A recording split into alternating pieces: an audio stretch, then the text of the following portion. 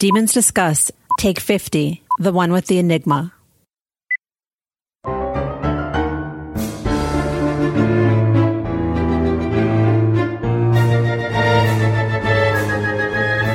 Welcome to Demons Discuss, the unofficial podcast about the All Souls universe and the topics that orbit it. We are your hosts, Angela, Jean, and Valerie. I'm Valerie, and with me is Angela and Jean. Hi, guys. Hello, greetings, everyone. Hey. What are we talking about today, Jean? It's Take 50, so you know what that means. What does that mean? A character study on the 10s.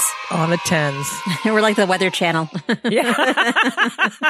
Weather on the 8s. And today, we get to talk to that girl with that way awesome wardrobe, Miriam. On the TV show. Yeah. We were just talking about this off. Like, Book Miriam. Book Miriam and TV show Miriam had a slight variation on the same Hot Topic type of thing. Mm-hmm. Type of vibe. I wouldn't say exactly Hot Topic on the TV show. She's pretty badass on the TV show. I want to live in her closet on the TV show. Just saying. Right, I do kind of live in her closet on the TV show. Yeah, you do. I saved everything. What am I saying? Oh, God. So, how we wound up with this character study, because we were shaky on this for a little while because we know that we had to get to Shadow of Night. We're trying to get through Shadow of Night before the next season starts. However, we're like, let's throw it to the listeners, and the listeners took a vote. So here's the dichotomy. On our Facebook group, most people voted for chapters. In the discusser emails, most people voted for character study. So character study won, but by a margin of 2. So here you go, guys. And for those of you not getting your chapter, you'll get it next time. Okay. So everybody will be happy. And there we go. So this podcast is sponsored by our wonderful listeners. These people are the ones we owe everything to. And in turn, these are the people that we care about pleasing besides amusing ourselves, you know? And why shouldn't we? Our listeners are the ones most invested in our success, literally. They throw us cash for resources. And in turn, what do we do for them, Angela? Well, we provide an after show. So when we're not doing our regular show to the public, they get an additional dose of demons. And on the off weeks, they get an after show. And that can range, if you listen to the last one especially, sometimes you just don't know. We scramble at the last minute. We scramble during to see what you're going to get. I think it was Grim Reaper somehow and Ghosts and yeah. And then how whack we did on the freaking book club question. Right. Basically, we say, demons, we're just like you. So if you want to witness that travesty, that was the last. Wasn't a travesty. It was kind of funny, though. So if you're interested in becoming a patron, go to patreon.com/Demons Discuss. $2 will get you in there with the after show, put you on our list of beautiful sponsors, and all will go well. Yay! We have a motto around here, do better. We'll try this week for the after show. We were so rusty. Oh, my God. Yeah. All right. That takes us to discusser emails. Who's got something for us? I do. Okay. I have one. I think this is the first time writing in from Brenna. She says, "Hi, demons. I actually have a few thoughts on Miriam and her backstory. We know from the All Souls Companion that she's of North African and Semitic descent with over 1,000 years by the time the Crusades and has a dark, shadowy past. But we don't know the particulars of the said past, which I find rather disappointing. I don't know. I think all in due time. Based on her genetic heritage and her namesake, I've always assumed that Miriam was Jewish and that she originally hailed from Levant in her human life. I also have this headcanon that Miriam witnessed the fall of Jerusalem when Nebuchadnezzar invaded in the 6th century BC, and that she was turned at this time to ensure the safety of her family when they were exiled. Now, I don't have any textual evidence to back this up, but with what we know of Miriam's personality, I think her loyalty and selflessness would have been established early on, long before she met Matthew and promised to keep him safe."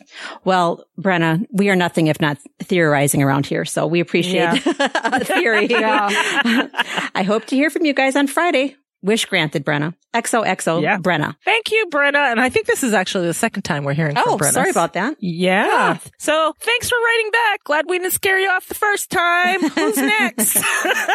I have one from Christine. Oh, thanks, Christine. Hi, demons. Character study on Miriam. Great choice. She's a complex character and one I'd love to learn even more about. First, she protects Matthew because she promised her mate to do so after way too short a time with him. He died for Matthew in the de Clermonts and made her promise to keep up the job. It is truly a strong person to not blame Matthew for his death. I love her strength, and seeing her as mother to Phoebe shows much more of her character and strength. She is small, courageous, and very smart. I would never want to be put up against her. She has a strong heart, and as shattering as heartbreaking as parts of her life has been, she keeps moving forward. She stands up to Matthew when she needs to, but I know he listens to her too. She has a wisdom that comes from many losses. It seems few women lead families, and yet she is ahead of hers, as small as it is, and she is up to the task. I love that she uses all the resources she has available to her and uses them wisely. Miriam is a force in and of herself, and the Claremonts, but especially Matthew, need to acknowledge how lucky they are to have her. Take care, demons. Though I can't make the con this year, I hope our paths cross again someday. Until then, I'll keep listening and responding as I am able. Sincerely, Chris. Thank you, Chris. Thank you, Chris. I have one from Chloe. Hello, Chloe. She says, "Hi, demons. I love Miriam, so I was really excited to get this email. Miriam is a series of contradictions and mystery, to quote Winston Churchill. Miriam is a riddle wrapped in a mystery inside of an enigma." So, okay, just for transparency, enigma, the title, Jean came up with that, but then later on I was like, did we do that before? And I recognized it from your email, Chloe. So well done. Yay. Her relationship with Matthew leaves a lot of questions about her life as a vampire with Bertrand and why she has still remained so loyal to Matthew all these centuries later. We wonder too. Right. We'll get into that. Yeah. Her fascination with science makes me wonder what she's like when she was human. Did she develop this before being turned, or was it after? In Times Convert, even though she's strict, you can see Miriam enjoys parenting and had children, though most died. I would want to know more about that. Those are my thoughts. I would rant for hours, but I know you need to read other emails. Thanks for the show. I love it. Your Vampire Down Under, Chloe. Thank you, Chloe. Thank you for your consideration. Yay. Angela, you have the next one? I do. I have one from Chi. She says, "Hello. Miriam is one of my favorite characters in the trilogy. She is badass vampire who's intelligent, fierce, and loyal. Matthew Claremont and the clan are so lucky to have her in their pack. I like Miriam, the books, and Miriam, the TV adaptation. I think the actress Aisha Hart plays Miriam well. The costume department did a pretty good job for dressing Miriam as a character. Her wardrobe is to die for. I hope Miriam will find a love interest or a companion someday. At the end of the day, it's a long journey for a vampire to go through a lifetime after a lifetime alone. It would also be fun to see her having a fling with Chris, the scientist. Thanks for reading my ramblings, and thank you for your dedication. See you in Cardiff, Chi." Thank you, Chi. And Chi is a new discusser, so welcome to Discusserdom, Chi. Yay. Yay. I have one from our goddess, Melanie. Hello, Melanie. Hello, Mel. And she says, "Hey, lovely demons. I have to admit that on my first few reads of the All Souls trilogy, I didn't think very much of Miriam. She was a supporting character of the trilogy, but I didn't think she played a major role in moving the plot forward, other than being somewhat hilarious, annoying sidekick. I think what added to that is how she plays her cards very close to the vest. She gives a bit here and there, but mostly keeps her thoughts to quips and jabs. I think that it wasn't until I started listening to your podcast that I started to wonder about her more and became more intrigued with her character. What is her history? How has that influenced her? She's such a strong female. How did that play out in her human years and throughout her early vampire years? How did she become so dedicated to Matthew? Yes, I know Bertrand was close to him, but I would think it would be so difficult to be beholden to someone who is the cause of your mate's death. I love seeing more of her on her sire's side in Times Convert, which definitely fleshed out her character a bit more. And I also think that seeing Aisha Hart's interpretation of the character has made her much more interesting and badass. The coat swing really needs to be made into a GIF. I can't wait to see what's in store for the show. Let's see. Yeah, Miriam, I hope we get more of her in any future novels from Deb. Kisses to you all, and can't wait to see you all in Cardiff. Melanie. Thank you, Melanie. Thanks, Mel. And that was it for our Discusser email. So that means we're going to start the wagon and let you know that this chapter discussion is brought to you by Shelley Carter. Thank you, Shelley. Thanks, Shelley. Okay, since we're doing a character study, we're kind of loosey-goosey. We're going to start with when we first met her. Ooh. And when we first met her was in the Bodleian. Do we have a passage? Oh. Sorry, I don't have the passage up, but I'm I'll look it up. All right. It's hey, guess what I have? It's an ebook.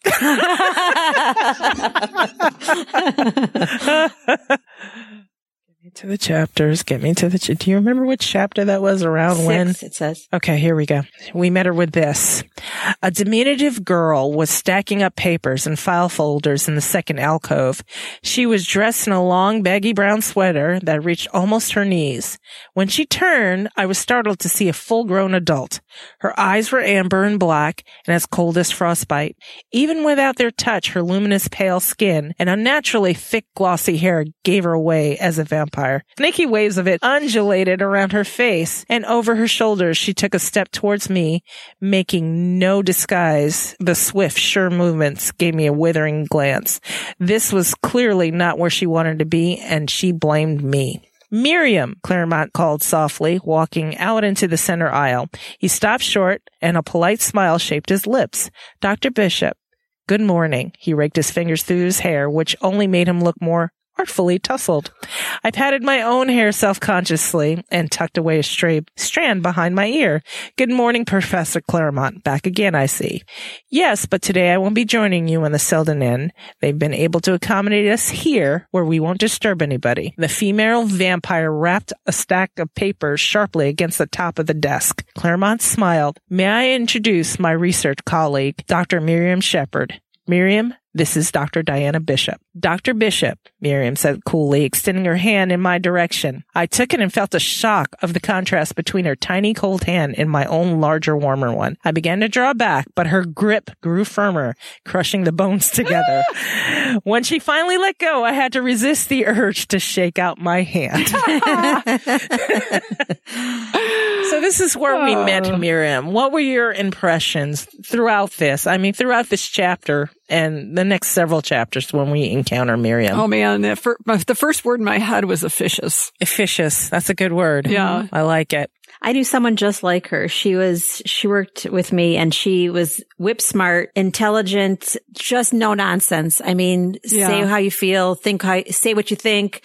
In fact, she was small. Miriam is described as 5 feet in the world of all souls, but I would say this person was maybe 4'10", 4'11", but slender. And you were intimidated to ask her a question like that, even in the normal course of business, because. Yeah. Well, and don't you just wonder too, especially over the millennia that she has seen, a petite woman to begin with has a hard time because everybody wants to infantilize you. I mean, first you get mansplained and then you get infantilized on top of it because you're tiny and petite. And I mean, even Diana thought it was a child until she turned around. Right. I can see exactly why she's officious and no nonsense and doesn't sugarcoat and pulled the whole handshake power play. I get it. Yeah. And I don't fault her for it. I kind of like that she wasn't going to back down at all to Matthew or anybody else. And here's another thing as you read it out loud for the first time that really occurs to me. Matthew showed his tell right there. What was he worried about? With his hair. What was he worried about right there? What Miriam was going to do? Yeah. I know. Possibly the meeting. It's like, That's a good call. Yeah, very good call. Good call. Because, he only does that when he's when something bad may be going down or he's realizing his idea may not have been so good. Yeah, this might have been bad. Why am I introducing these What two? am I thinking? These two fiery women meeting each other. I don't know. This could end bad. So, yeah, you're right. When I met her, I thought of my mother. When she was younger, I mean, I don't think this woman, she claimed she was 5 feet, but she was like 4'10", 4'11". We used to laugh because she used to weigh the least in our house when I was a teenager, but you could hear her upstairs because she would stomp. She's deliberate. You could hear her traveling down the hall. And I don't think she weighed more than 120 pounds. Boom, boom, boom. Boom, boom. I'm like, oh my God, she stomps like that. And then if she wanted to get in your face, she always made sure she was like, we had a house where there were a lot of steps, like a step down into, this is in the 70s, step down into the living room, step up into the family room. It's kind of weird. She'd always make sure she was in a step above so she can look you in the eye and tell you what she thought of you. So I kind of had that same impression in a younger person, and I did think she was dressing straight out of Hot Topic. So I kind of pictured this gothy girl, kind of a little bit. Hey now, semi-goth. Hey now, semi-goth. I'm not talking about you. don't be shaming the goth look. Oh, I don't care. I think it's great. We talked about this a little bit before we recorded, but just the preciseness of her snapping down her pencil. I just picture her as like a very precise, I'm going to dot my I, I'm going to cross my T. But if we learned something from Times Convert, how much control that takes. A normal baby vampire would break the pencil, would break the desk, would rip a hole in the paper, dotting an I. Put a hole in the concrete floor. Yeah. And the thing is, she had to let Matthew know that she wasn't pleased without spilling it out. Yeah. You know what I mean? It's like, you got me doing what? Where? How? Okay, how am I going to do this? I'm going to slam my pencil. Yeah. I mean, this first meeting, though, I took her as a junior vampire. Colleague. Yeah. Me too. And is she older than Matthew? By a lot. Yeah, by a lot. Yeah, exactly. Because he said, my assistant? What did he say? My research colleague. My research colleague. She knew better than to call her assistant. Well, but that's the thing, though. That's something my mind did. My mind put her in that assistant category. So yeah, maybe size is a thing because I'm thinking, oh, she's small. Right. Matthew she's tiny but fierce. Maybe that's who Shakespeare was talking about. Right. And Matthew seems to be giving her orders. So I thought subordinate. My mind automatic. Yeah. Yeah. So I also didn't know this world. And we didn't even know how old Matthew was at this point. I didn't realize that vampires could be, it didn't occur to me. I mean, obviously it can be, but, that she could be that old. Well, here's the other thing that I thought was kind of interesting. I think Deb almost subconsciously led us that way because we also later on down the line when Isabeau gives Diana the lecture about you need to listen to Matthew because he's the strongest vampire in the house. Yeah. I think there's a subliminal way that while Miriam knows better than Matthew, that she's still deferential to the quote unquote strongest vampire in the house, who's Matthew. Right. Even with the fact he's a mess. Yeah. Mess doesn't factor in the strongest vampire in the house. Well, that just adds to it. Yeah. The hot mess just amplifies everything. But I mean, even in this introductory passage, you get that whole sense of vampire hierarchy. Yeah. I was also, I misled myself. It wasn't anything in the text, but because she's paired up with Marcus so frequently in the lab, and then we find out his history, a little bit of it. That we have more of him than her. Right. Yeah. And the whole thing of it is we don't get any kind of clue otherwise until after Juliet's attack, and she says, slow your roll, Matthew. I've been taking care of warm bloods long before you were even a vampire. And that's like, oh boy. Whoa. Right? That was like a big fat what the fuck moment. Yeah. So we'll probably compare book and TV, Miriam, but what do you make of, and I think it's kind of fascinating actually, that she's described with luminous pale skin, and in the World of All Souls, she has a dark complexion. So I take it this is, a Discovery Witches 101 where Deb is fleshing out her characters, and maybe Miriam showed her who she really is. And that's the change, which I find fascinating. Yeah. I didn't have a clear picture in my mind what she actually was, or I just know she had pale skin and dark hair. Yeah. And I think for me, I thought she was, like Angela said, I before World of All Souls came out, I got to the point where she's definitely Semitic, maybe Jewish, maybe of some sort of Arabic descent. When Deb gave us the clues about what her scent, which was the gabalum and the pomegranate, which is all from Lebanon, Israel, the Holy Land, from that part of the world, which is kind of led me to the fact that she's probably of Arabic descent. Middle Eastern. Yeah, Middle Eastern. Yeah. Mm-hmm. I do remember thinking about her height, though, that if she seemed childlike, and I thought, well, how small was she before she was a vampire? If that rule applies that when you're a vampire, you get slightly larger. Yeah. Yeah. She was a book very rule. petite. I don't know. The TV show, she looked like a Miriam to me. Yes. Immediately. Oh, yeah. Immediately. Yeah, she's tall, but she's also always wearing those sky-high boots. Yeah. Yes, true. But she is tiny. Yes. And she's fast. Uh-huh. And I know Marcus said something about that in the end of Discovery of Witches, where she was trying to take the lab results to Diana so she can see, and Matthew was really pissed at her. Uh-huh. And she's like, I wonder if it's safe to bring her the lab results. And Marcus is like, I don't know. Matthew's kind of mad, and she zipped right by him. It's like, oh, she's kind of fast. Yeah. When Sarah's like, whoa, what the hell? It's like, oh yeah, she's really fast. So yeah, I knew she was fast and quick and agile, as she demonstrated on the TV show when she took Juliet down in that one I love that scene. that we didn't get. Yeah. Well, she had to be fast to get there so quick. Well, right? yeah.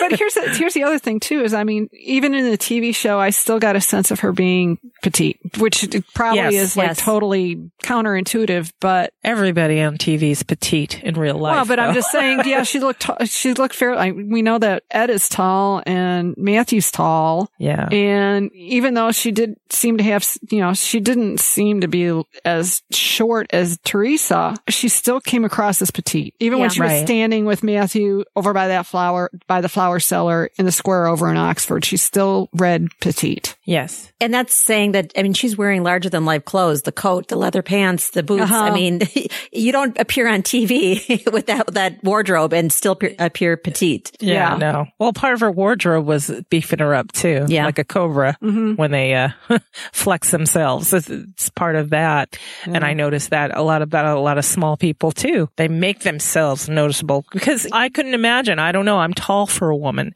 So most people don't miss me coming. I am big and tall and you see me. But if I were ever my mother's height, I think people would be looking straight over my head. You have to do something to make yourself visible. So I don't know. Okay. So and then the next time we meet her, she is pacing Diana on the way to the bookstore to have lunch where she meets Agatha. And what'd you guys think of that? Where Matthew sent her on this fool's errand of following Diana. I mean, it just reinforced my thought that she was junior. Yes. Yes. It's like, why would she do this? But, Yeah. Why would she do it to me? Yeah. He was treating her as a junior, but on the other hand, she's like, I got to keep a handle on this thing because God knows he's off doing what the fuck ever. What is going on here? I need to figure out what the hell is going on with this witch. And I'm not going to get it trailing along with Matthew, so I better just do this. Right. So do you think the conversation on the TV show where he is in the lab, okay? He's in the lab looking at her picture and she walks in and says, what's going on? And Matthew's saying, she's got the book. She's got the book. And she's like, what? What's really going on? And we didn't see that in the books. Do you think that really happened in Deb's head, that they had that conversation, the Book of Life, that Diana had it, and they had that conversation with Marcus saying, okay, we're going to get the Book of Life. I'm going to talk to Diana Bishop. Yeah, it does make sense. It does. Yeah. Because I think that's how he got her involved, I think. It's like, well, and when Matthew called her and he's like, did you feel it? Did you feel that too? Our blood is reacting to your book. That was when we first met her on the TV show, when she's like, did you feel that? Well, she was on the phone. That was the first time we ever saw Miriam. Yeah. So there's a little bit of divergence in action, but I take it because in the books, we only saw Diana. Yeah, we only saw Diana's point of view. So here comes Miriam out of the blue. Meanwhile, she's been backbriefed by Matthew this whole time. Yeah. That makes sense. I mean, presentation is everything. Because we're presented with Miriam that way, she doesn't appear to be junior. Although she could have done the same tasks by following Diana and doing the same thing as in the books. But because we get that larger view and that, I don't know, action that happens before the action. Mm-hmm. Yeah. We get definitely a more omniscient point of view. Well, and the other thing is we really only get Matthew working across from her one day in the library, and that's it. Whereas in the books, we have the luxury of a little more time. So you've got him showing up, and then you've got him showing up again with Miriam, and it turning into a thing. Right. But with 8 episodes, we didn't have the luxury of that time, just like we didn't have the luxury of having both dinners. Mm-hmm. Yeah, this is true. So I think the introduction of Miriam with the disturbance of their blood was kind of a way to bring that forward and not have the need for more time in the bod. Yeah. I like that she established much quicker and larger command of the lab in the TV show, because when Marcus shows up, it's almost like she hasn't seen him in a while. Instead of being a daily colleague, she says, hello, Marcus. Yeah. Yeah. I love that. And he's yes. Like, and then she says, not in my lab. Like, so you right away, she's in charge. She's in charge, large and in charge. Yeah. And in the books, when we next meet Miriam, we're meeting meeting her in the lab, and then Marcus runs in with his Converse. He's like, "Hey, what's up?" He rolls in on his chair with his Converse. Yeah. Hey, I'm here. Hey, what's going on? How you doing? Oh God, I love that. I think you guys have been watching introduction. Evil Genius and Friends too much. You're kind of like those plot lines are seeping into Discovery Witches. Oh, like full disclosure, like I've it's a had bad 3 thing. weeks of Netflix Friends, honestly. Keeping me company at work. Anyway. So what was your impression of her in the lab, in the books and in the TV show? I mean, when Diana was there. I think even Matthew was a little bit afraid of going against her rules in the lab. Yeah. I mean, Yeah. she was the compliance officer. It's true. And after that, I don't believe we meet her again until the Bishop House, right? Not in Right. the books. Yeah. Yeah. Yeah, in the books. But we see her throughout in the TV show. Yeah. Where she's scolding Matthew and telling him, vampires and witches, what are you doing, man? Yeah, dude, I'm the only one who made it. Trust me on this. I just Yeah. love her in the show because then she's like, when she's telling Marcus, you need to call Baldwin now. Yeah. Call Baldwin. I Where's my love that. checklist? This is an emergency. Yeah. This is a contingency. And he doesn't even question her. He's just like, yes, Yeah. Miriam. Yeah. When we meet again in the Bishop House, her and Sarah, you can tell they're both snappy people. Mm-hmm. So that was very interesting. But to see it on the show was better. Yes. Yes. I loved it. Better. I loved it. Well, was it when she accidentally time walked? When Miriam's like sitting at the table looking at rocks and whatever and doing her science, like doing her, I'm pretending to do sciencey things, but I'm really kind of just monitoring the situation and eavesdropping thing. Yeah. I love that. I don't know why I loved it so much, but the look on her face was just brilliant. Well, the thing is, we got to see how they did this with Matthew pacing back and forth like an expectant father. And then he's waiting on Diana to show up. And we didn't get to see this in the books, but she's like, Matthew, relax. You know, Stop it. He's like, what if she gets lost? What if something happens? And then when Diana shows up, he's like, I knew you could do it. And I kept thinking Miriam saying bullshit. You didn't know she Right.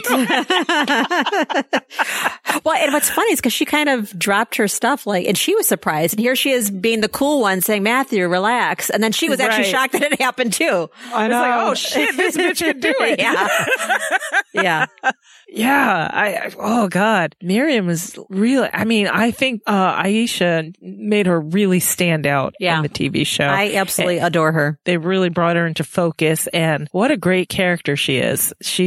I'm a fan now. I am after too. the TV show. And not to get into Marcus and Ed Blumell, but these two characters are to me standouts now. And I'm so happy that Times Convert exists so we can get more I of them know. both. Oh my gosh. Oh, after yes. Times Convert, I was like so in love with her. Did we even see Miriam? We didn't really see Miriam in Shadow of Night, did we? No, not at all. So the next time we see her is in Book of Life, and that's at Yale, isn't it? In the science building? Is that When the she first time shows we up, see her she again? shows up Yes. in Chris's lab. Yeah. And she came over and dressed Chris down and let him know that she's in charge of this Yeah. lab. Didn't she come over because Benjamin surfaced somehow? Oh, that She was made the phone conversation. Yeah, she made the call to Matthew. Yeah, Yes. because he called and threatened her or Jason or. And It was put bad. in the video feed so Yes. she can see this witch getting tortured. Yeah, we heard from her, and we heard that she was really scared. Yeah, which was very scary because it was like, Miriam scared, that's not good. Yeah, she was shaken. Oh, right. That was at Septour when she first called and said, oh, this is the whole reason why they headed back to Madison. When she called and she said, Benjamin, he's calling. And then she was worried about Jason, and there was a lot of things she was worried about. So look at it from Benjamin's perspective. Why do you think he contacted Miriam? That's a good question. To get Matthew's attention. Yeah. That opens up a whole nother can of worms. I mean, she was around when that all happened. Yeah. And she was like present, as in Jerusalem when all that happened. And it kind of makes me wonder, what kind of independent contact she had had with Benjamin and what she knew about him. She knew a lot if she was scared shitless. Yeah. And my other question was too, is it all got really muddy about whether they thought he was still alive or not. But I mean, her reaction wasn't so much, oh my God, Benjamin contacted me. I can't believe he's still alive. But it was like, oh shit, he contacted me. Oh shit, he still walks this earth. Yes. Somebody needs to do something. Yeah. Right? Yes. And like you said, now that you put it that way, she had the perfect delivery to get Matthew's attention. Yeah. Yeah. And then we meet her in the lab and she lets Chris know that this is her lab and we're doing things her way. And I didn't really have a different impression of her in Book of Life as I did in Shadow of Night.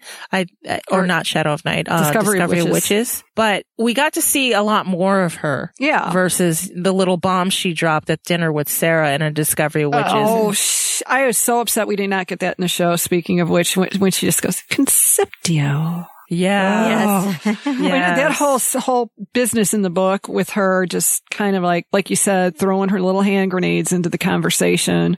Yeah. And, I mean, and keeping score while they're fighting in the other room, all of that. Cause it's like, she's one of those people where it's like, okay, this info needs to get out. I'm going to do it. Well, she knows what's going on, and she uses her stature to her advantage because people tend to forget she's around. And like I said, the whole infantilizer habit she has used to her advantage because people underestimate her consistently, I suppose, not just because of her physical presence, but because she looks so young. Yeah. Yeah. And also she was the one that dropped the bomb to Emily and Sarah about Jillian being dead. Yes. Now this is strictly book Jillian because TV Jillian's still walking this earth. Don't get me started about TV Jillian. Yeah, so she threw that bomb in there and caused a big ruckus, and Sarah about kicked everybody out the house. Except the house said no. Yeah. And Emily's crying over Jillian, and we're like, really? Because Jillian's kind of an asshole. Yeah. Right. You know, there was so many things going on, and I just picture Miriam sitting back and saying, yeah, that did it. Okay. Mm-hmm. Yeah. My work here is done. I mean, this would have added nothing for the show whatsoever, but I love the little book bits of Miriam playing Scrabble and using archaic words and, enjoying popcorn and film noir. Yeah. We saw a lot of that. In Book of Life, we see that she flirts a lot with Chris. What else does she? She wore some really cool t-shirts. Yeah, that's for true. sure. And she became a knight. I know. She was one of the first women to become a knight. That was great. It was good to see her kick ass that way. But still, after we finished Book of Life, what did we really know about her? Not much, other than she was going to toy with the human guy for a while because she was bored. She needed entertainment. Yeah. And, how he's described, I'm sure he was good looking. So why not have a toy? This is a side note. There's that passage, or Gallowglass. Was it Gallowglass that said, don't let Diana walk through New Haven Green by herself? Even Miriam would be frightened. Yeah. You would think twice about it. Diana said to Chris, don't let Miriam walk through the circle by herself. It was Miriam. Okay. Even though she's a vampire, still walk her home. Okay. So what did I do when I visited New Haven? I got lost and had to cross New Haven Green. It was during the day, so I was relatively safe, but that is like the nucleus of wackadoodles in New Haven. So I can definitely see why he said that, but that's all I could think of, like, oh my God, even Miriam wouldn't be walking through here right now. I know.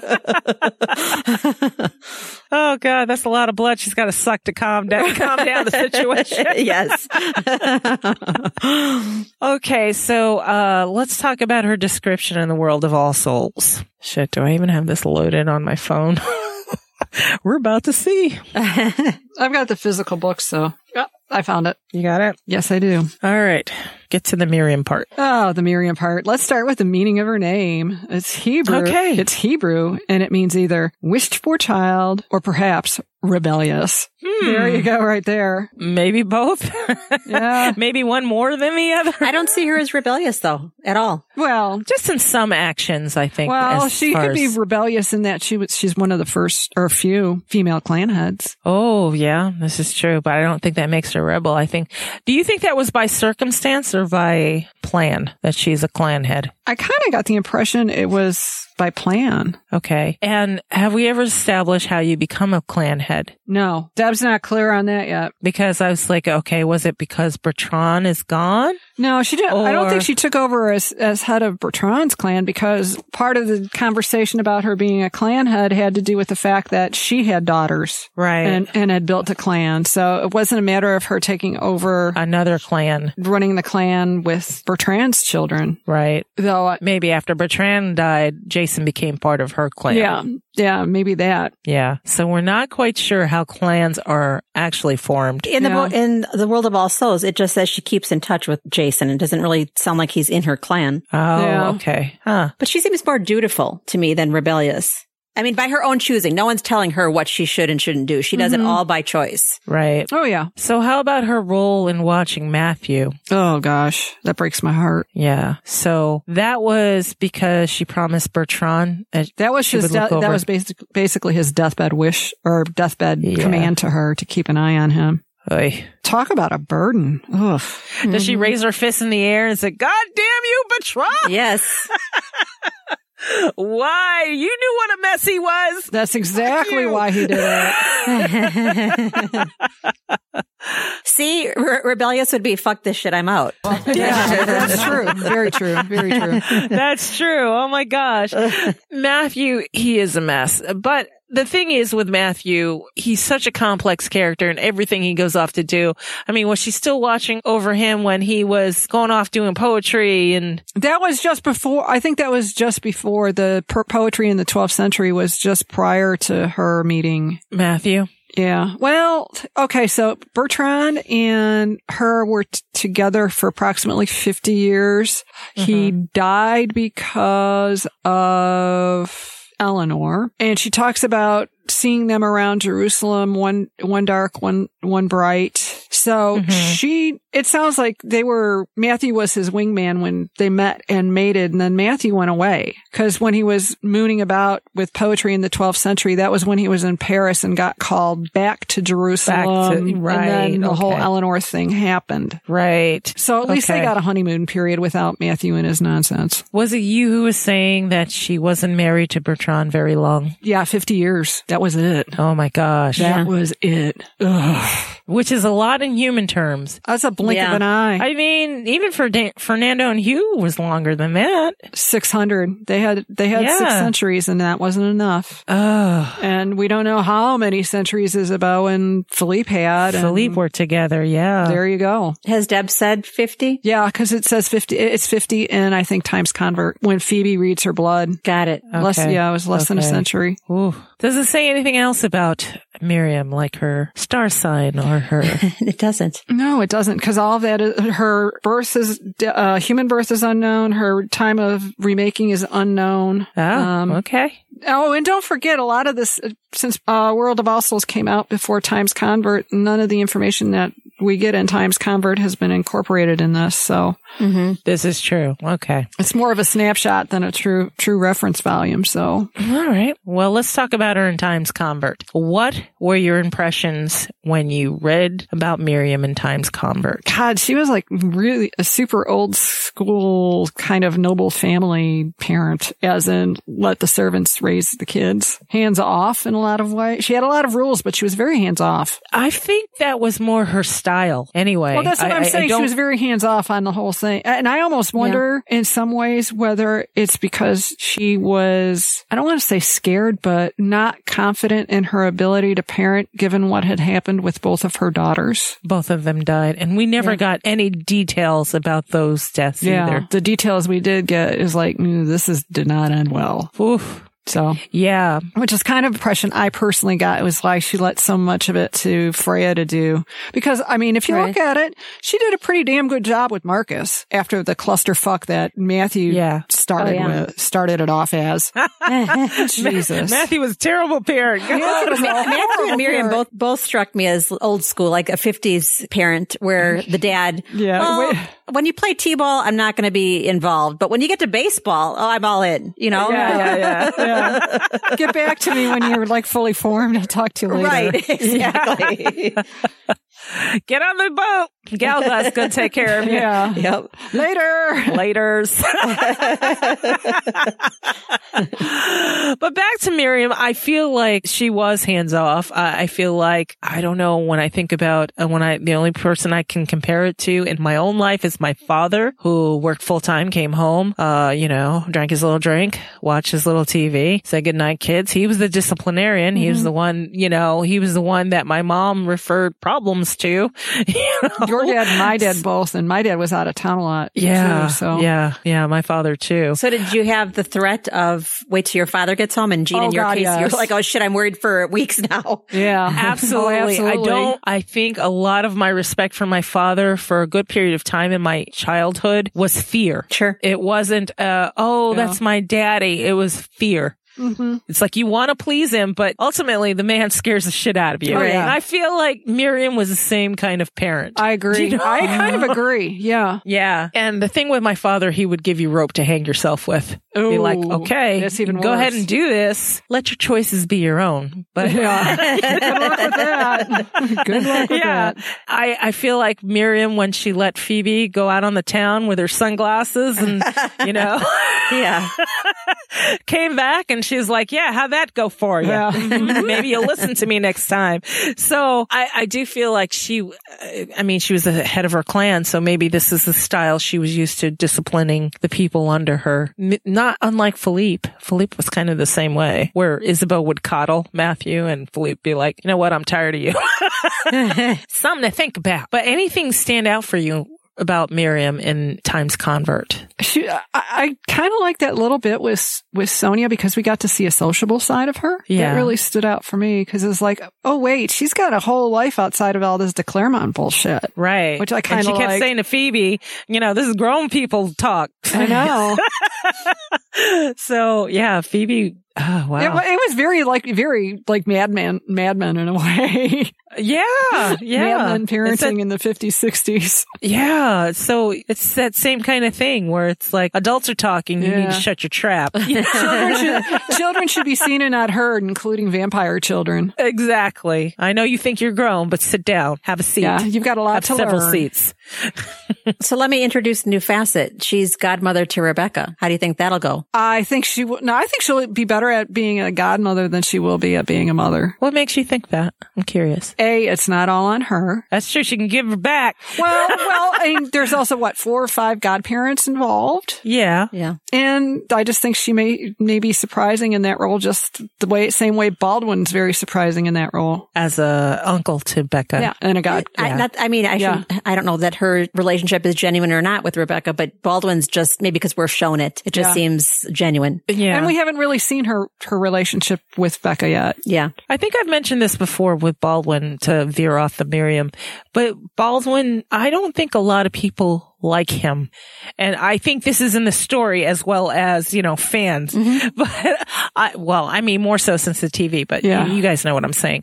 Within the world of the book, a lot of people don't give him a chance. And he's not shown a lot of affection. So maybe Becca is the first being to show him some kind of affection. That we've seen in the book, yeah. That we've seen. And so he's going to respond in kind. Because you like people who like you. Yeah. It's just nature. It's human nature. So, especially a kid. I mean, when a kid gravitates towards you, you're like, okay. But the other thing is kids and dogs can see beyond all the artifice and see into your... Oh, animals do sense that. They your soul. Friend or foe. Yeah. They know right away. And toddlers are the same way too. They know friend or foe right away. Yeah. So if you see a toddler or dog or a cat shying away from somebody, look twice. Yeah. Side eye them. Side eye. My dog shies away from somebody. I'm like, you get out. You can get out of my house right now.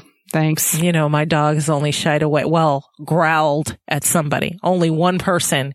And I had to take him down to the basement because my dog is big. Mm-hmm. And I'm like, oh my God, what's wrong with that kid? Because Growler, all you got to do is give him a milk bone and he's your best friend. He'll show you where my jewelry is. So, but I had to really think. His hackles went up. Oh my God. I was like, wow, I'm taking the dog down to the basement because I'm not about to get sued by this kid's parents. Yeah. And the fact that his hackles went up told you, and he's probably kind find that kind of person right there. Yeah. And then when the next time I saw, this is when Asa was like 14 or 15. Next time I saw Asa and I was like, what is up with your friend? And he's like, I don't know. I'm like, is he scared of dogs? There's just, Yeah. he gave out a bad vibe where Rowler doesn't dislike anybody. He barks really loud and he's a good guard dog that way. Yeah. However, this dog is a freaking teddy bear. He's a pushover. He's a teddy bear. He likes anyone who pays him attention. Yeah. So, yeah. So there's that. So did you ever find out what the deal was with this kid down the road or? No, never. I mean, it's just weird. It could have been he was having an off day or maybe he kicked a dog that day. That's a perfect illustration. Yeah. Oh, he was a serial killer in training. Could be anything. Yeah. Maybe he kills squirrels. I don't know. They always say serial killers start that way. Killing small animals. No, it starts with killing people on Sims. Okay, audience, that was on the after show. So if you're interested, patreon.com Slam Demons Discuss, okay?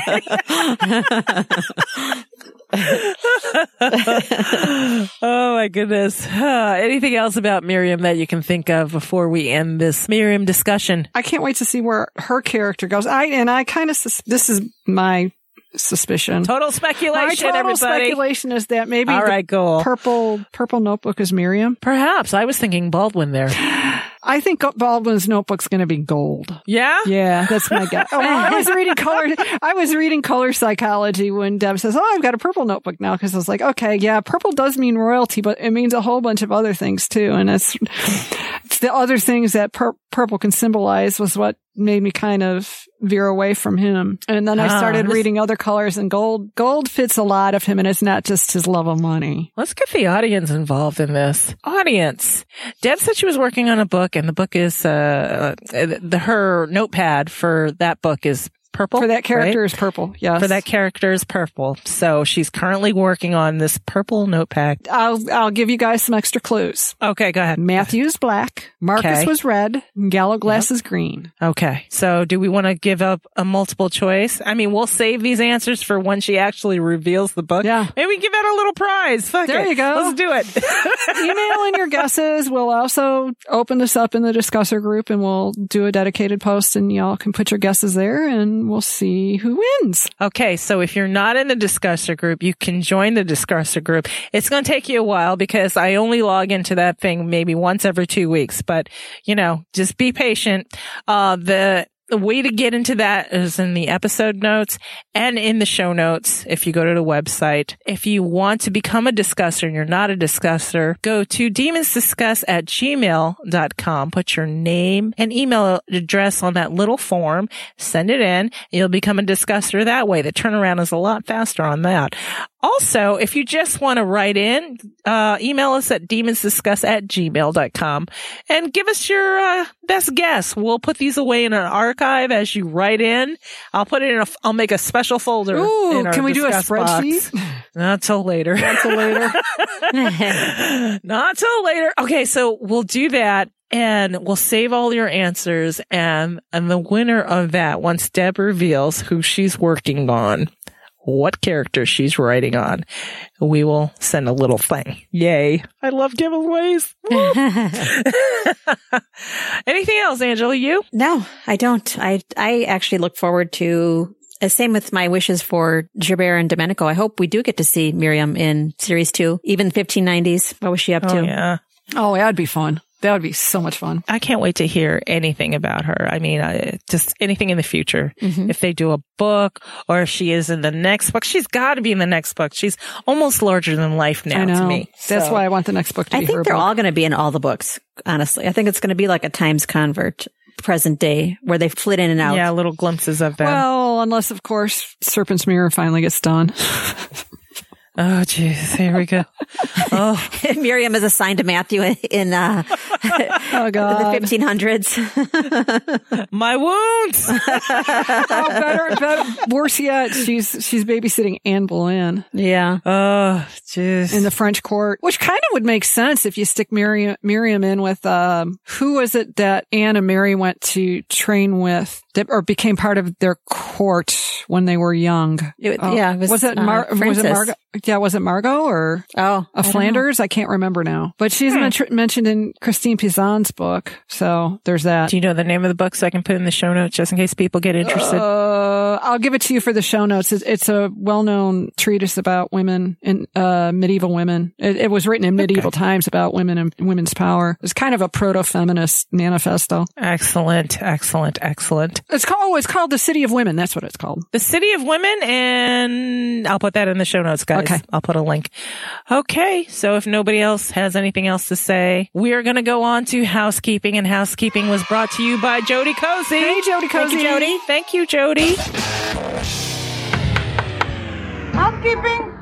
I have a surprise for us for housekeeping. I've decided to go on my desk and pull out a couple of snail mails. Oh my goodness. We get snail mails? We do. We got a postcard from Julie B. And she says, "Dear Demons, I am so enjoying the series episodes. Yay. Keep up the great work. Demon kisses." And she sent this on a postcard, and I will put a picture of it because it's so cute. It's a library. Oh, how fun. I don't know. I hope Julie, did you survive the Masters? Let us know. Remember, she got her Fitzio shirt for Masters Week, and she's down in that part of Georgia. Yes. Okay. And audience, if you're interested in the Fitzio shirt, aka Fuck This Shit I'm Out shirt, you can purchase that at go.demonsdiscuss.com/shop. Yay. I'm so glad we put a pretty link on that. I know. /AB_. Right. Okay. So this next one is a card we recently got, and this is from Renee from the All Souls discussion group. She was recently a guest with us, and what we get? Okay. Yay. So on the front, she sent over 3 packages, all from Wawa. Yes, Wawa. All items from Wawa. Yay. And she sent this card, and the front of the card, it's very happy. It says, "You made my day." Aww. And I will read it. It's so lovely. It says, "Angela, Jean, and Val, thank you so much for letting me hang out with you on the podcast. I had the best time ever. It was so much fun chatting about the show, this crazy little world we play in, and I really love the t-shirt and the swag. And above all things, that I can call you friends. How great is that? It's pretty damn awesome. You ladies are the best. Love, Renee." Oh, love you too, Renee. Thank you. Back at you. And there's a PS here. "Since I think of you guys every time in a Wawa, I grabbed you a few things. Sorry, mac and cheese doesn't ship well." Oh, Wawa's mac and cheese. My God, you guys. I can't even describe it. Well, we're going to have to find a Wawa on one of our adventures so I can partake of this. Yeah, we're going to have ambrosia to stop by. of the cheese gods. And she said, also passing along an honorary Philly Conventicle badges. "I know you'll prefer the demon one, but I sent the others in case you ever want to go incognito. Thanks again for everything." And this was from Renee. Thank you, Renee. Thank you, Renee. I didn't even thank her on Messenger. I just wanted her to hear this on the podcast. So thank you so much. And I'm going to do an unwrapping of the package she sent. I'm going to just open mine. I'll bring you guys this to the con. So, yay. In this package, I am opening it up. She sent us a Goldenberg's Peanut Chew, original dark. I suppose that's chocolate and peanuts. Ooh. Yay. Yummy. A package of Wawa black tea. Yay. And then a little Wawa coffee thin. It's the edible coffee treat, 100% Colombian. Ooh. Thank you. And then also in here, she has included the badges for the Philly Conventicle. Philly, New Jersey, Delaware Conventicle. Yay. I would say the Mid-Atlantic Conventicle. She sent us a demon version, just like the books. It's yellow. Ooh. A lovely witch version, just like the books, and Times Convert for that special edition. This one's blue. We have the vampire version, red. So she sent us all three. Oh, so we can hide out if we need to. Yeah, we can, show up at one of their conventicles and say, yeah, we belong. What's up? Hey. I'm not a demon. I'm a witch. See, my dad says so. Right here. Yeah, right here. That's what we got. So thank you, Renee. Thank you, Renee. That's so lovely. Anyway, that's all we have for housekeeping. Just kind of boring today, but actually it's really cool. Yes. I like these badges. They're awesome. And snail mail is so much fun to get. Yeah, it is. I love sending it out. I love getting it, but I feel like we get a lot of snail mail, little things from our listeners here and there. And, I just put them aside for just in case. Maybe I want to share them. Maybe I don't. I send the girls pictures every time I get them. You can't act like Matthew and Pierre and put aside the gifts that are left on the doorstep. That's just not right. No, I have to share. Well, so Pierre only did it because Matthew said. Yeah, I know. It's all Matthew's fault. All right, guys, are you ready? Are you ready for Save It for the Show? Yes. This episode, Save It for the Show, is brought to you by Eric Ravensclaw. Thank you, Eric. Thank you, Eric. Thank you, Eric. Save it for the show. Save it for the show. Guys, save it for the show. What was the topic of Save It for the Show again? So many people are coming into the fandom thanks to the AMC, BBC America showing of the first season. I mean, huge amounts of people. It's kind of cool. So the topic would be welcome BBC America and AMC watchers. Yes. To the fandom. Mm-hmm. Yay. I know. So much fun. And a lot of them are just new to the books and new to everything. Impressionable minds. Yay. Do you find when you traverse the Facebook space, you're the one that goes group to group occasionally, do you find a lot of people watch a TV show and then are really curious about the books? Yes. I'm seeing a lot of that lately. I would think I would be that way too. Well, yeah. And I think a lot of it is because Deb's vampires are a little bit different. And I think it intrigues people. Hell, it even intrigues Al. Although he was kind of like, well, wait a minute. What are they doing out in the daylight? He knows enough about vampires to know that you shouldn't be out. Why are they out in the daylight? Wait a minute. Oh. That kind of, he knows the old school rules. And he's like, are you sure these are vampires? I'm like, yes. Those rules are not really rules. They're all just human constructs. Yes.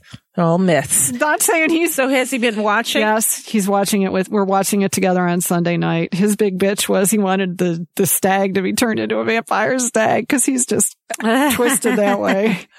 Oh, see, now in our house on Sundays, it's Game of Thrones, and I'm sure we can DVR it, but we DVR so many shows as it is. Yeah. And usually Sunday nights, I'm going off to work, and Robert's left to his own devices. For us, I think we're just going to box set Game of Thrones because it was way too much to get caught up over the summer just to watch this final season. Yeah. So my mom and Brad are caught up to Game of Thrones, oddly enough. But we're a Billions family on Sunday nights.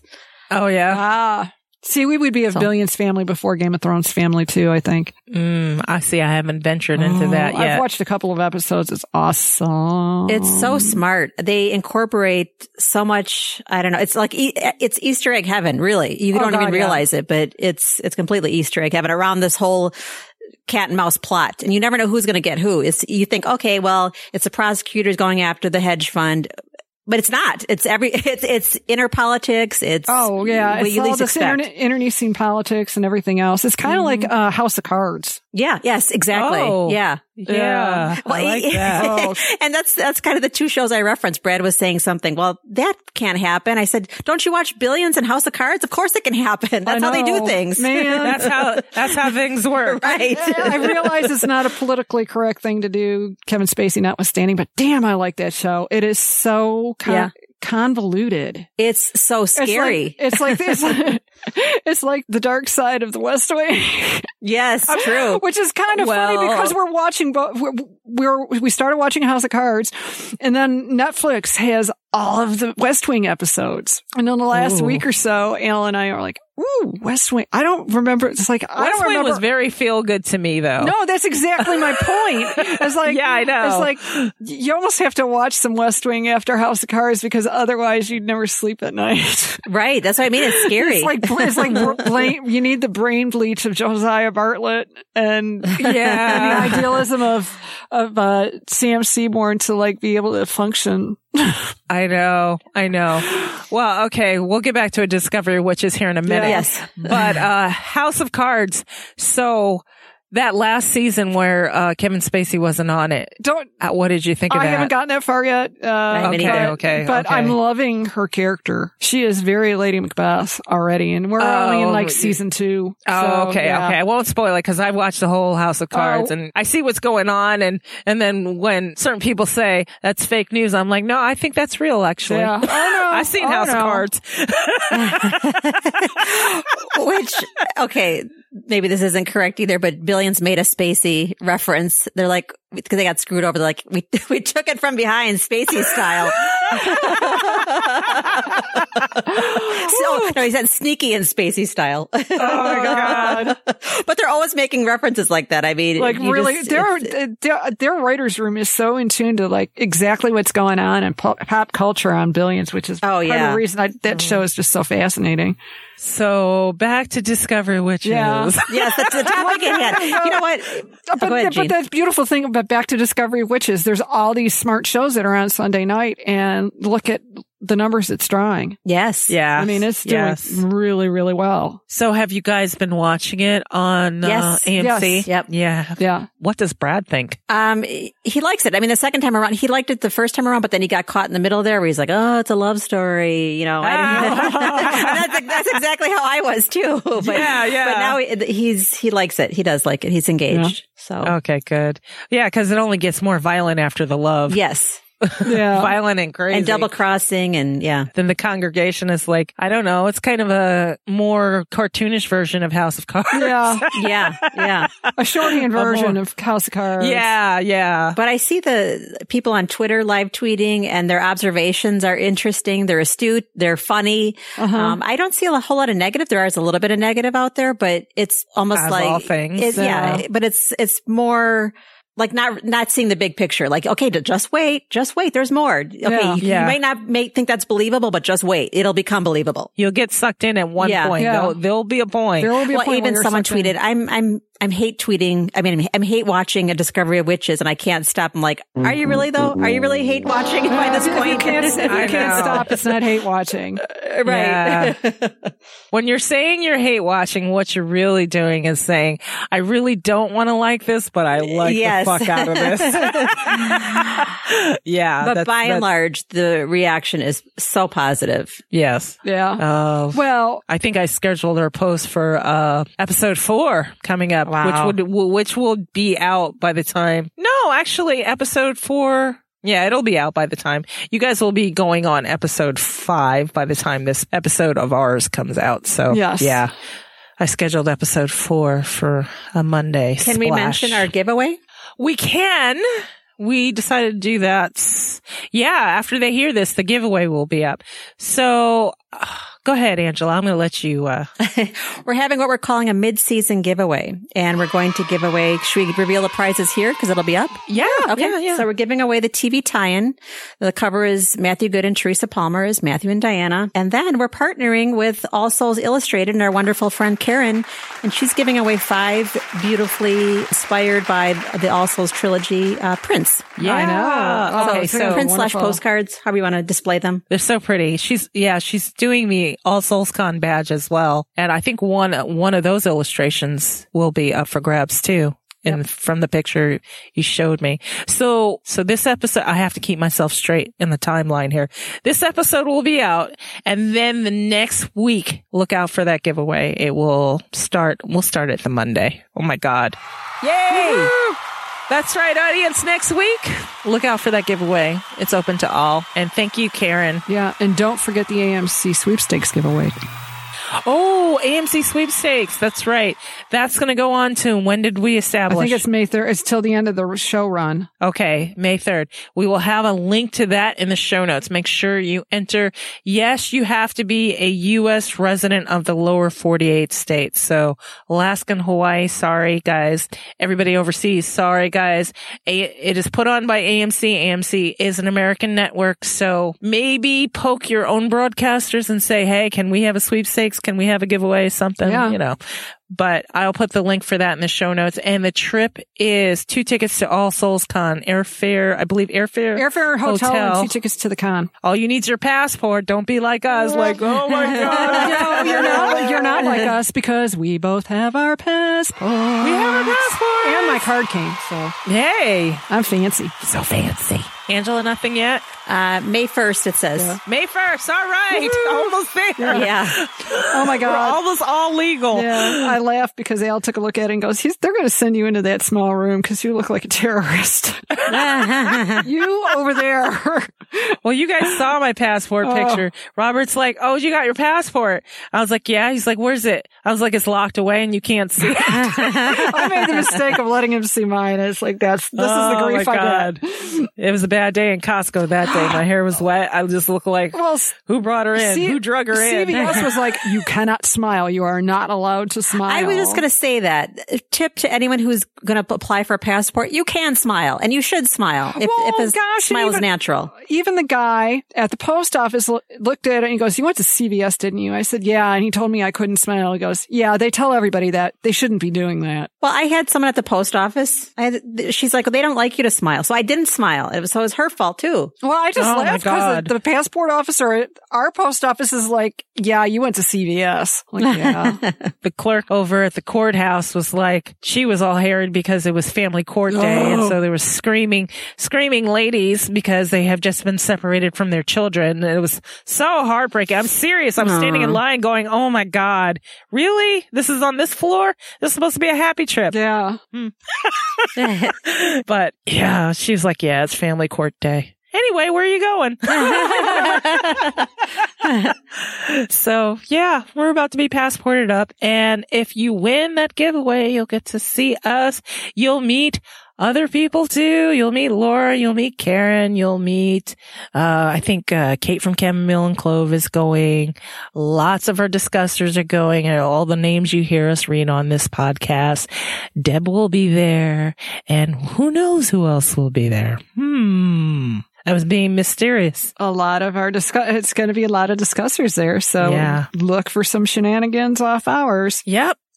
And, I'm going to say it on the public show. We are planning a small, intimate Demon Hour, not an all call. So, if you're going to be there, you'll have the details and you'll know where to go. We don't know where we're going yet. Is it the same place, Jean? I'm hoping it's going to, I'm hoping it is. I'm thinking it is. All right. For you folks who aren't in the discussers group, shoot us an email if you're going to be there. Yeah. Let us know. Or even just respond on one of the discusser emails you get. Yeah, saying, hey, I'm going to be at All Souls Con, so where do I need to go?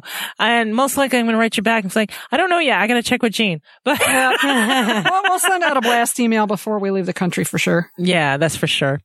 Okay, anything else before we move on to last thoughts and things we cannot let go of? Going once, going twice, nothing? So all right. Stand by, listen to us, our little promo break, and then when we come back, we'll talk about last thoughts. Yay! Woohoo! Find this show wherever you listen to your favorite podcasts. Contact us. We are at demonsdiscuss@gmail.com. Leave us a voicemail, 360-519-7836. Or leave us one on SpeakPipe, speakpipe.com/demonsdiscuss. Hit us up on social media, and we are at Demons Discuss or at Demons Domain. Join our Facebook group, Demonic Discussers. The keys to get in are in the show notes. And if you're listening on your mobile device, click the description. It'll be there too. Become a discusser. And there are 2 ways to do that now. And if you're in the U.S., text ADOW as in ADOW, as in a discovery of witches. So text ADOW to 444-999 or visit demonsdiscuss.com. Scroll down, fill out the form, and spam our code, and that's it. You're a discusser. Visit our main site, demonsdomain.com, to see what we're up to. And if you like what you hear, leave us a 5-star review on Apple Podcasts. Keep Angela alive! Okay, any last thoughts? Okay, while you guys are thinking, I'm going to bring up that All Souls Con only has about 20 tickets left. That's it. So if you're interested, go to allsoulscon.org/tickets. And if you're in the UK, it's right in your backyard. If you're not, it'd be a nice trip to the UK, provided you have your passport and proper information. And get on those hotel rooms because Man United and is it Real Milan? Or is it Milan AC are playing in town that weekend now too? Yay. Oh gosh, Manchester United. You know how crazy it gets around those games. We really get the full experience now. Yeah. Oh my God. I was going to say, not only do we get footy, we get Manchester United, which is an extraordinarily well-traveled team. So Cardiff is going to be nuts. Ole, ole, ole, ole.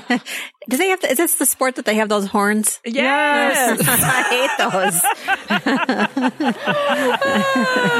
The air horns are very popular. You guys have not been surrounded by this. This will be a new thing, and I'm going to giggle because, oh my God. Well, oh my God. I think the experience I had back in the dawn of time is probably just an itty bitty inkling of it because we had World Cup games in Detroit and the team playing at the time was Brazil, and it was nuts.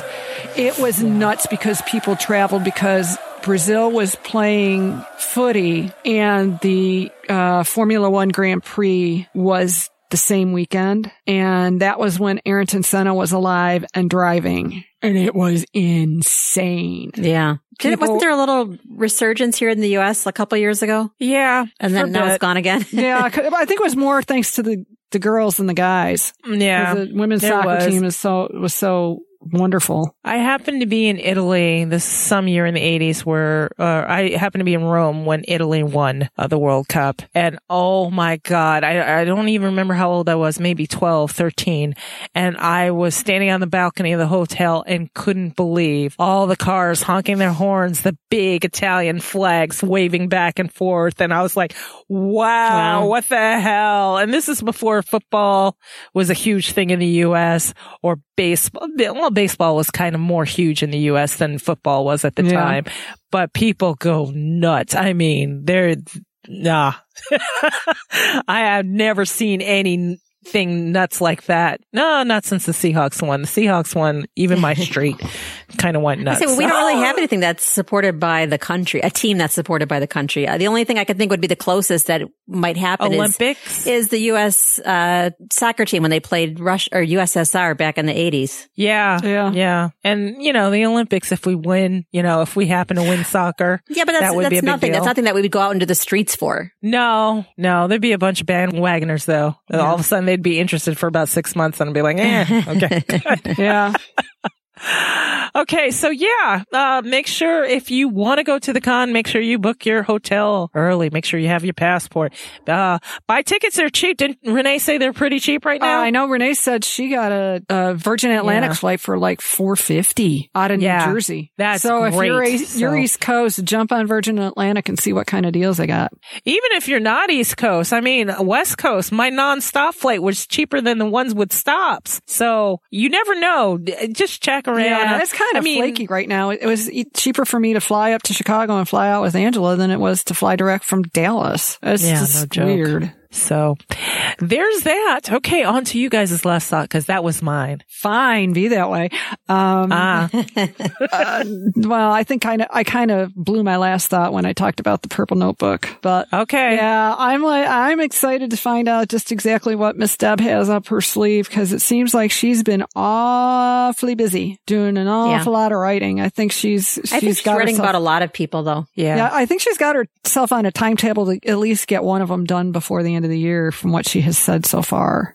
because I think she's planning on having a book in the editor's hands by Christmas. That was from her Facebook Live, Yes. her last one. Okay, I'll make sure I put that in the show notes. Yes, that was too, from her so you last can tweet check This that out. morning that Gallowglass is not going to be for a number of years. Okay. She just started her research. I'm a little relieved though. Okay, don't kill me, audience. I know there's a lot of Gallowglass fans out there. Shelley, I'm looking at you. Oh, Shelley's an understanding Gallowglass fan, though. She's realistic. Yeah, she is. I need a break from Gallowglass. I need him to wander the earth for a while and think about what he did. I mean, he needs to get his shit together because he's been the spoiled grandson for way, way, way too many years. No, I'm not taking away for all the good things he did as far as looking over Diana, making sure she got in trouble with Rudolph, killing all those people. But his motivation might have been skewed. Well, I was going to say, I'd act spoiled too, just for all the shit you made me do. But yeah, I need a break from Gallowglass. He's on timeout with me. I need Gallowglass and Hancock together because I need the steadying wit of Hancock. Yeah. Is what I need. I look at it that I don't know. I mean, yes, of course I want Serpent Smear. I always want Serpent Smear today. My wounds again. But I don't really care. That's the one thing that Deb has taught me about Book of Life, not about me, about Times Convert. I don't even know what I want. You're telling me what I want, and I'll gladly take it. So if it's Gallowglass, there's so much to want. Yeah. Well, and what I'm dying to find out is she always talks about taking research trips for her writing. Yes.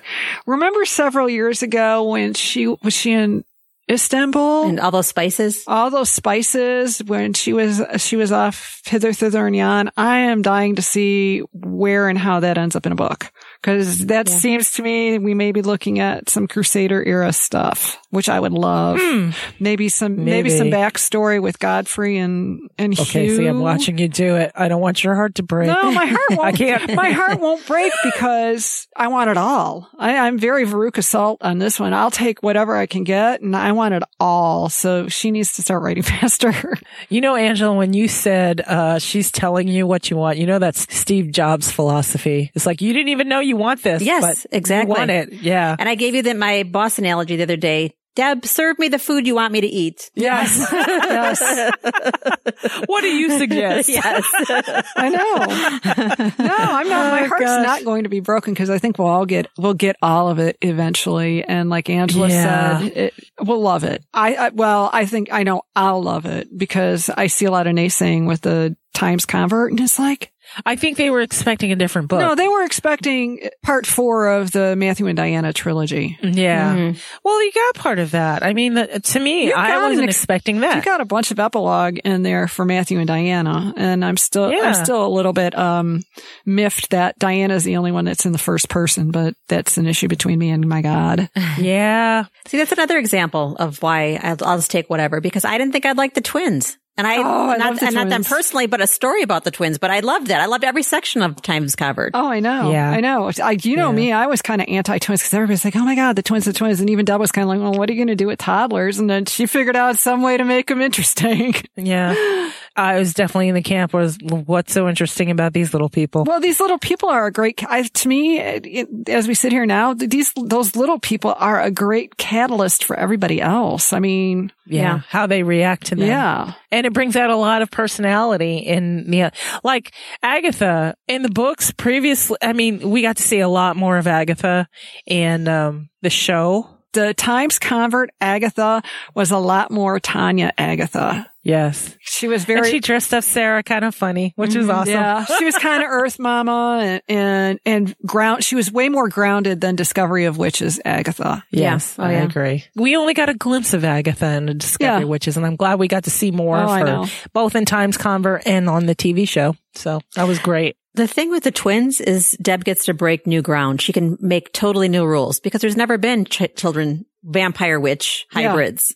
Yep. Yeah. Nothing we read about. She just put down some basic things in Book of Life saying, okay, they live longer than a witch, than a warm blood. And, they can be more witch than vampire, more vampire than witch. They did exist. So what we're seeing now is, wow. Yeah. No, I don't want to spoil it for you people that haven't read it. So it's going to be fun. That was tough when we had Times Convert. Yeah. I'm like, what if I blurt out something by accident? Oh my God. I mean, the whole being also so surreptitious in line at the con. Yes. Jesus. And then Deb's like, so what do you think? Yeah, I know. It's like, oh, no, we haven't read that yet. So much for being discreet. She just looked at us like, bullshit, you read it. Well, I know we're trying to slip her the arcs to have them sign, and she's like, "Oh my god, oh my god, Debs, you just gave us away. Thanks, right? Thanks a lot, pal." But yeah, that was cool. Anyway, that's my last thought. Okay. Jean and Angela both had a combined last thought. Okay, so anything else? Anything else before we say goodbye, everybody? Bye, everybody. Bye. Goodbye, everybody. Mwah. Demon kiss. And we'll talk to you in a fortnight, everybody. Bye.